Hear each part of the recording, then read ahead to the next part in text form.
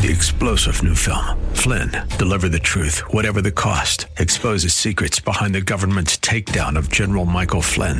Flynn knew what the intel world had been up to. He ordered the first audit of the use of contractors. This set off alarm bells. He told the truth. He was the most dangerous person for Donald Trump to hire. They had to get rid of Flynn. Flynn, deliver the truth, whatever the cost. Available now. Watch it today. Go to salemnow.com. salemnow.com. This is Derek Buikema, pastor of Orland Park Christian Reformed Church, and I'm so glad that you've joined us today for Grounded and Growing in Christ here on AM 1160, Hope for Your Life. Each weekday at this time, we open God's Word, exploring how it changes us and brings us closer to Him. Right now, we're in a series of messages that we're calling Grounded in Christ, Growing in Christ, where we're exploring the mission, vision, and core convictions of our church, focusing on the centrality of Christ in Word and in our lives. To hear all of the messages in this series, please visit groundedandgrowingradio.com. And if you'd like to help provide financial support for this radio ministry, you can make a gift of any size at that same website, groundedandgrowingradio.com. If you're not already a part of a local church family, then I would like to invite you to visit us at Orland Park CRC this Sunday as we gather to worship the Lord and study His Word together. To find our service times and location information, just visit groundedandgrowingradio.com. And now, let's open God's Word to see what He has for us today. We're working through our mission and our vision and our core convictions as a church. And so today, we're going to be talking about what it is that our mission is as a church. And we're going to be seeing from a wide section of the Scriptures where these things come from that direct us as a congregation. And so our church mission statement, the gospel of Jesus Christ, compels us to worship, serve, and learn about God, and by the transforming power of the Holy Spirit, to take that gospel to our community and to the world. I'm going to read that one more time. The gospel of Jesus Christ compels us to worship, serve, and learn about God, and by the transforming power of the Holy Spirit, to take that gospel to our community and to the world. We're going to make our way through this to understand what it is that makes us a congregation. We're going to start with the very first part of that, the gospel of Jesus Christ. That's the first thing that's talked about there. And so the question for us is this: what is the gospel? What is the gospel? If somebody were to ask you, what is the gospel? You keep telling me that I should be somebody that believes the gospel of Jesus Christ. How would you answer that question? This is important because all of us should know the gospel that we believe. What is the gospel? Well, the gospel of Jesus Christ, let's just put that first one up there. Let's just go with the gospel of Jesus Christ, just that top one right there.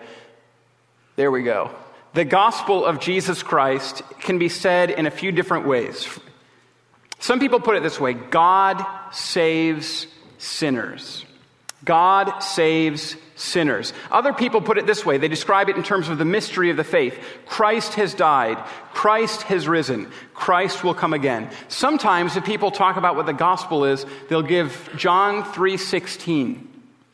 For God so loved the world that He gave His only Son, that whoever believes in Him should not perish, but should have everlasting life.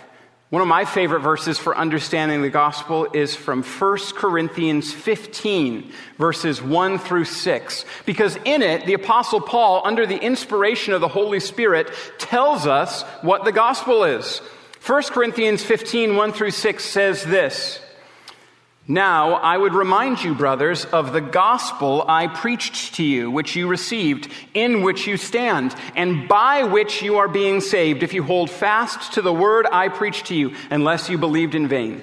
For I delivered to you as of first importance what I also received, that Christ died for our sins in accordance with the Scriptures, that He was buried, that He was raised on the third day in accordance with the Scriptures, and that He appeared to Cephas and then to the 12. Then He appeared to more than 500 brothers at one time, most of whom are still alive, though some have fallen asleep. Do you see what Paul is saying here under the inspiration of the Holy Spirit? Do you see what we're being told what the gospel is? He says that Jesus died, just like the scripture said that he would, that he was buried, that Jesus rose again on the third day, just like the scriptures said he would, and then he appeared to people to prove the fact that he had died and then been raised from the dead. The good news contained in scripture is that God is the one who does the saving. Whenever someone asks you what the gospel is, use language that makes God the saver, God the active one, language about how God saves, how Jesus saves. Sometimes if you were to ask people what the gospel is, they will say, love God, love neighbor. But my friends, that is not the gospel. That is a summary of the law. That's a description of the law. The gospel is that we are saved by God's work and not by our own.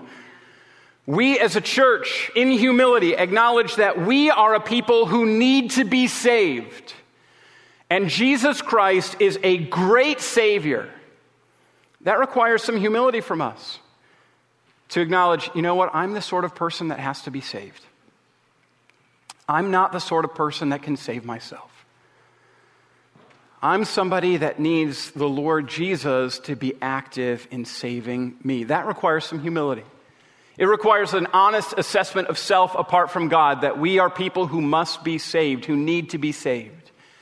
And it requires a high view of God. God must save, and God alone. We need saving, and Jesus saves. That's the gospel message for us. And this gospel, this saving work of our God in Christ Jesus, this is the motivation for all things in the Christian life. The gospel of Jesus Christ compels us. The gospel of Jesus Christ compels us. Now, here is the logic of our passage this morning. You have been saved, therefore act like you have been saved. You have been redeemed, therefore act like a redeemed person. Let me read Romans chapter 6, verses 12 through 14 again. Let not sin therefore reign in your mortal body to make you obey its passions. Do not present your members to sin as instruments for unrighteousness, but present yourselves to God as those who have been brought from death to life, and your members to God as instruments for righteousness. For sin will have no dominion over you, since you are not under law but under grace. Romans 6 has this gospel logic embedded in it. Present yourself to God as those who have been brought from death to life. Do you see the way that this passage is instructing us? It's saying, you have been saved, so live like that. You have been redeemed, so live like that. You have been brought from death to life, not by your own work, but by the work of a gracious Savior. So present yourself to the Lord God as someone who has been redeemed. Show yourself to be someone who has been redeemed. This is the logic of the Christian life. You have been saved, not by your own work, so start living like you're a saved person. You've been redeemed by the grace of Jesus Christ. Now, let that grace motivate you to trust and to follow and to serve and to walk in the way that Jesus calls us to walk. This is the key to the Christian life. Be who you are. Don't allow the world. Don't allow your own flesh. Don't allow the devil to dictate the way that you live. You are one of God's own. So live like God's own. This requires humility. And this requires a big vision of God. Don't you want to develop a bigger vision of who God is? Don't you want to see how great He is in His salvation and in His redemption? Don't you want to realize that it's His saving work that motivates our entire life? I love the way that the hymn speaks of this. Beneath the cross of Jesus, I think this is the second verse from Beneath the Cross of Jesus. We're told, upon that cross of Jesus, my eyes at times can see the very dying form of one who suffered there for me. And from my smitten heart with tears, two wonders I confess, the wonders of redeeming love and my unworthiness. This is why we live Christian lives, because of the wonders of redeeming love and our unworthiness, because God has redeemed, we are motivated to follow after him. It's the gospel of Jesus Christ which motivates all of Christian life. And the gospel of Jesus Christ compels us to worship. Now, worship is the ultimate goal of every human life. The ultimate goal of every life is to worship God, to enjoy God, to glory in him forever. And it's the thrust of the scriptures.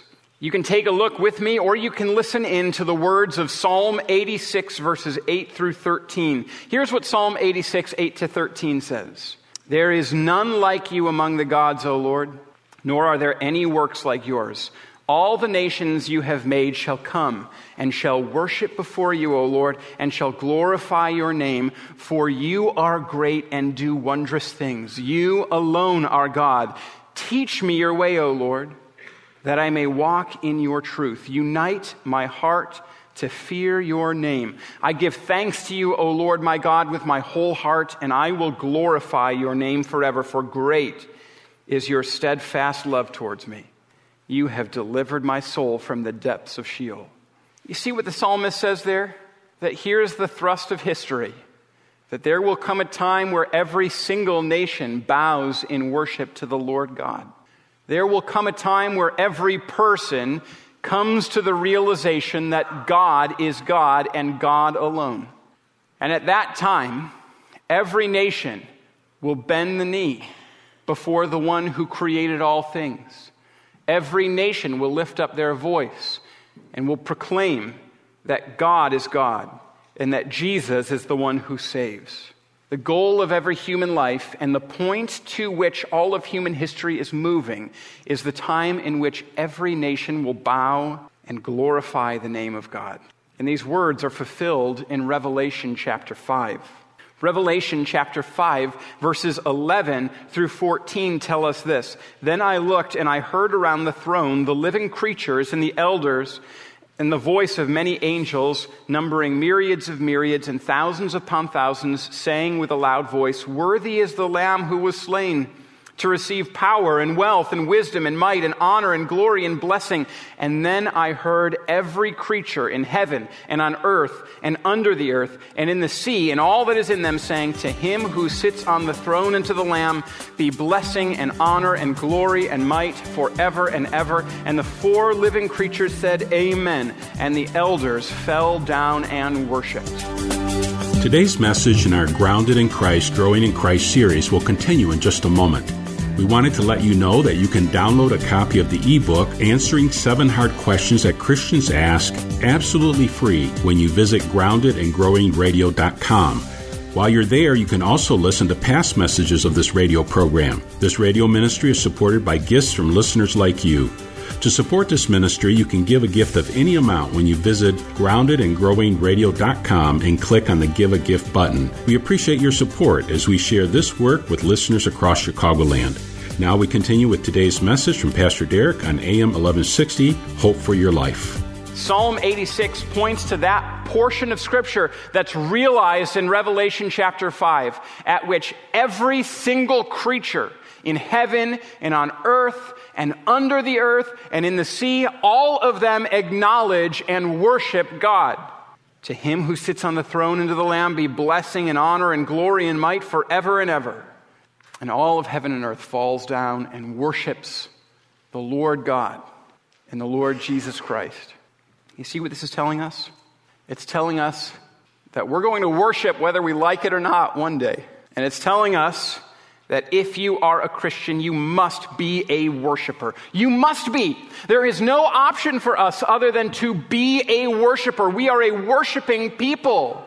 And we come together, and the purpose of our coming together is worship, because as those who have been redeemed, not by our own work, but redeemed by the Lord Jesus Christ, we realize this is the goal of our entire life, to return thanks and praise to him who has given us everything.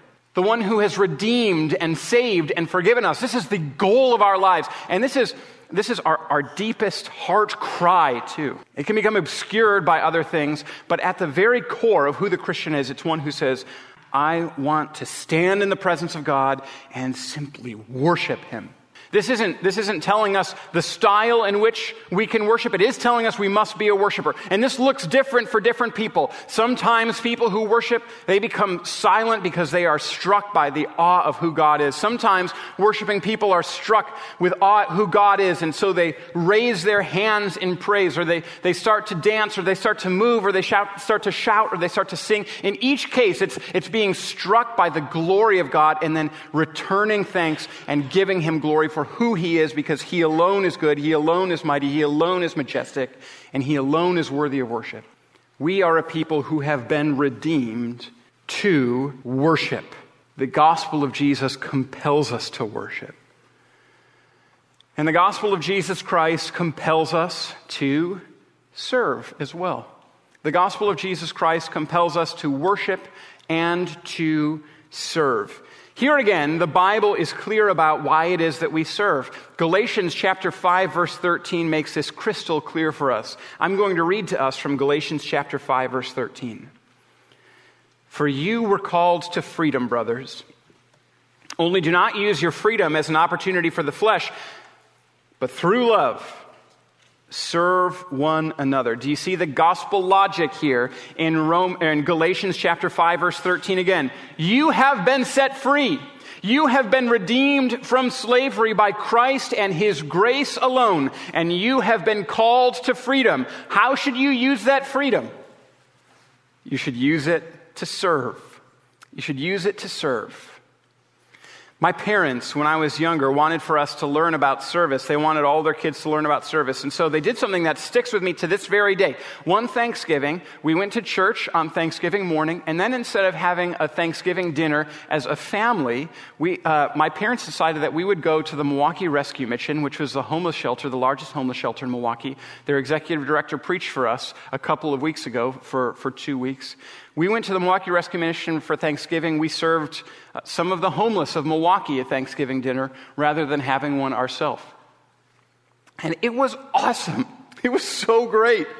I loved it. And after we had served everyone, the people who had been working in the kitchen, they gave us some of the food that was left over, and we ate together. And that was our Thanksgiving meal in a homeless shelter in Milwaukee with one other family that is also giving their time to serve over the Thanksgiving day. And I remember very distinctly, despite the fact that I was a middle school student, I remember very distinctly this other family, because they were a family that was really radically committed to service and to giving. They were talking about how they became Christians, and they were impressed immediately with the need to serve because they were Christians. And so they told us that they had been living in a big house, and they sold that large house, and they moved into a smaller house so that they could give the money to the Milwaukee Rescue Mission. And then they intentionally made sure that their schedule had time in it regularly to go and to serve the homeless of Milwaukee. They said, we have been saved, we have been redeemed despite the fact that we did nothing. And we've been saved to serve. We talked about that on the way home. My parents instructing their kids. Isn't that a beautiful testimony of Christian faith, my dad said. Isn't that something we're called to serve? If you are redeemed, then you are called to serve as well. You know, there's a whole bunch of different ways that you and I can serve. Just within our church, there are so many different ways. You could teach Sunday school or volunteer in the nursery or serve cookies and coffee and lemonade and clean up after. You could partner with the orphan ministry here at church throughout the year, and particularly as they head to the orphanage we're partnered with each winter. You could join with Adult Serve and help build a house. You can help make and serve meals for college students. You can join in when we put together Christmas baskets and give them to families who are in need around Christmas time. You could be a cadet counselor. You could help lead GEMS or youth group. You could pray whenever you see something come across the prayer update. You can be an usher on Sunday mornings. You could lead a small group, but you're called to serve if you are a Christian. And you're called to learn. The gospel of Jesus Christ compels us to worship, serve, and learn. Here, let me direct our attention to the Bible once again. I'm going to read from 2 Peter 1, 3 through 8. 2 Peter 1, 3 through 8. Here's what 2 Peter 1, 3 through 8 says. His divine power has granted to us all things that pertain to life and godliness through the knowledge of him who called us to his own glory and excellence, by which he has granted to us his precious and very great promise, so that through them you may become partakers of the divine nature, having escaped from the corruption that is in the world because of sinful desires. For this very reason, make every effort to supplement your faith with virtue, and virtue with knowledge, and knowledge with self-control, and self-control with steadfastness, and steadfastness with godliness, and godliness with brotherly affection, and brotherly affection with love. For if these qualities are yours and are increasing, they keep you from being ineffective or unfruitful in the knowledge of our Lord Jesus Christ. Notice the gospel logic of this passage of Scripture. God has given us everything. His divine power has granted to us all things that pertain to life and godliness. He's called us to his own glory and excellence. He's given us his precious promises. By his grace, we've become partakers of the divine nature. We're told all of the ways that God has given and all of the ways that God has redeemed and he has made us his own, and all of the manifold blessings he's given to us. And then given all of these blessings secured for us by Jesus, given the fact that we have been saved, we're called to add to our faith in the following way, to supplement our faith in the following way. We're called to add to our faith virtue and knowledge and self-control and steadfastness and godliness and brotherly affection and love. Note especially knowledge as one of the things that we're called to add to our faith. That's the one that I think can be forgotten. We talk a lot as Christians, as we should, about virtue. We talk a lot about Christians, as we should, about love. We don't talk as much, I don't think, I could be wrong, but I don't think that we talk as much about knowledge, that the redeemed of God come to know more about God. But this makes perfect sense, doesn't this? If you love someone, you get to know that person. If you love someone, you get to know that person better and better and better. You know, I love my wife, and so I find out things about her. You would be skeptical of that claim if you were like, so Derek, when's Aubrey's birthday? I was like, I don't know.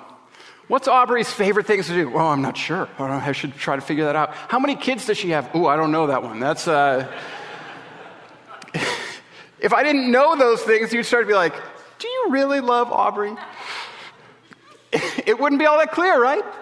If you know someone, if you love someone, you get to know that person. If you love someone, you get to know them better. If you love the Lord, that means that you need to learn about him, that you need to get to know him better. That means you read Scripture. That means you pray. That means you come to church. That means you study him. So the gospel of Jesus Christ compels us to worship and to serve and to learn about God. And then here's the way that our mission statement ends. And by the transforming power of the Holy Spirit, to take that gospel to our community and to the world. That's the last part of this. Now let me let you in on a secret here. Let me let you in on a secret. The last part of this, and by the transforming power of the Holy Spirit to take that gospel to our community and to the world, that is basically just stolen from Acts 1. That's not original work here. That's basically just stolen from Acts chapter 1. Let me read to you from Acts chapter 1, verses 6 through 11. This tells us about the ascension of Jesus into heaven. In Acts chapter 6, this is what's recorded for us. Acts chapter 1, starting at verse 6. So when they had come together, they asked him, Lord, will you at this time restore the kingdom to Israel? He said to them, it's not for you to know times or seasons that the Father has fixed by his own authority, but you will receive power when the Holy Spirit comes on you, and you will be my witnesses in Jerusalem and in all Judea and Samaria and to the very ends of the earth. And when he had said these things, as they were looking on, he was lifted up, and a cloud took him out of their sight. And while they were gazing into the heavens, as he went, behold, two men stood by them in white robes and said, Men of Galilee, why do you look standing into heaven? This Jesus who is taken up from you into heaven will come in the same way as you saw him go into heaven. Jesus says to his disciples that they would receive power when the Holy Spirit comes upon them. And receiving power, they would be his witnesses to Jerusalem, and then Judea, that's the broader area around Jerusalem, and then Samaria, that's the broader region still, and then to the very ends of the earth. Do you see how we kind of stole that part of our church's mission? By the transforming power of the Holy Spirit, we take the gospel to our community and to the world. The one who's transformed by the Holy Spirit becomes fruitful and becomes a witness for the Lord. Now, this can be a challenge for us. Sometimes our hearts can become captive more to politeness than to Christ. You've been listening to today's message from Pastor Derek Bucum in our series Grounded in Christ, Growing in Christ, where we explore the core mission, vision, and convictions of our church, focusing on the centrality of Christ in Word and in our lives. To learn more about Orland Park Christian Reformed Church, listen to past programs, and to give a gift to support our work preaching the Bible on AM 1160 Hope for Your Life, visit us today at groundedandgrowingradio.com. And while you're there, please sign up to download your free copy of the ebook, Answering 7 Hard Questions That Christians Ask. Again, that's groundedandgrowingradio.com. This is Pastor Derek Bucuma, and on behalf of Orland Park Christian Reformed Church, we want to thank you for your support and partnership in proclaiming the gospel here on AM 1160, Hope for Your Life. If you're looking for a local church to call home, Orland Park Christian Reformed Church welcomes you to worship with us this Sunday. You can find all the details online at groundedandgrowingradio.com. Thanks again for joining us, and until next time, may God bless you. 3-star General Michael J. Flynn, head of the Pentagon Intelligence Agency, knew all the government's dirty secrets. He was one of the most respected generals in the military. Flynn knew what the intel world had been up to. He understood its funding. He ordered the first audit of the use of contractors. This set off alarm bells. The explosive new documentary, Flynn, Deliver the Truth, Whatever the Cost, uncovers the facts behind this scandal. Flynn told the truth. He was the most dangerous person for Donald Trump to hire. I find out the worst enemy that I'm going to face in my life is right here in America. They took my assessment and they wanted me to change it. And I was like, I'm not changing it. They had to get rid of Flynn. With in-depth interviews, archival footage, and never-before-seen personal records of the man behind the headlines. I just felt like I was drowning. Flynn, Deliver the Truth, Whatever the Cost. Available now. Watch it today. Go to salemnow.com. salemnow.com.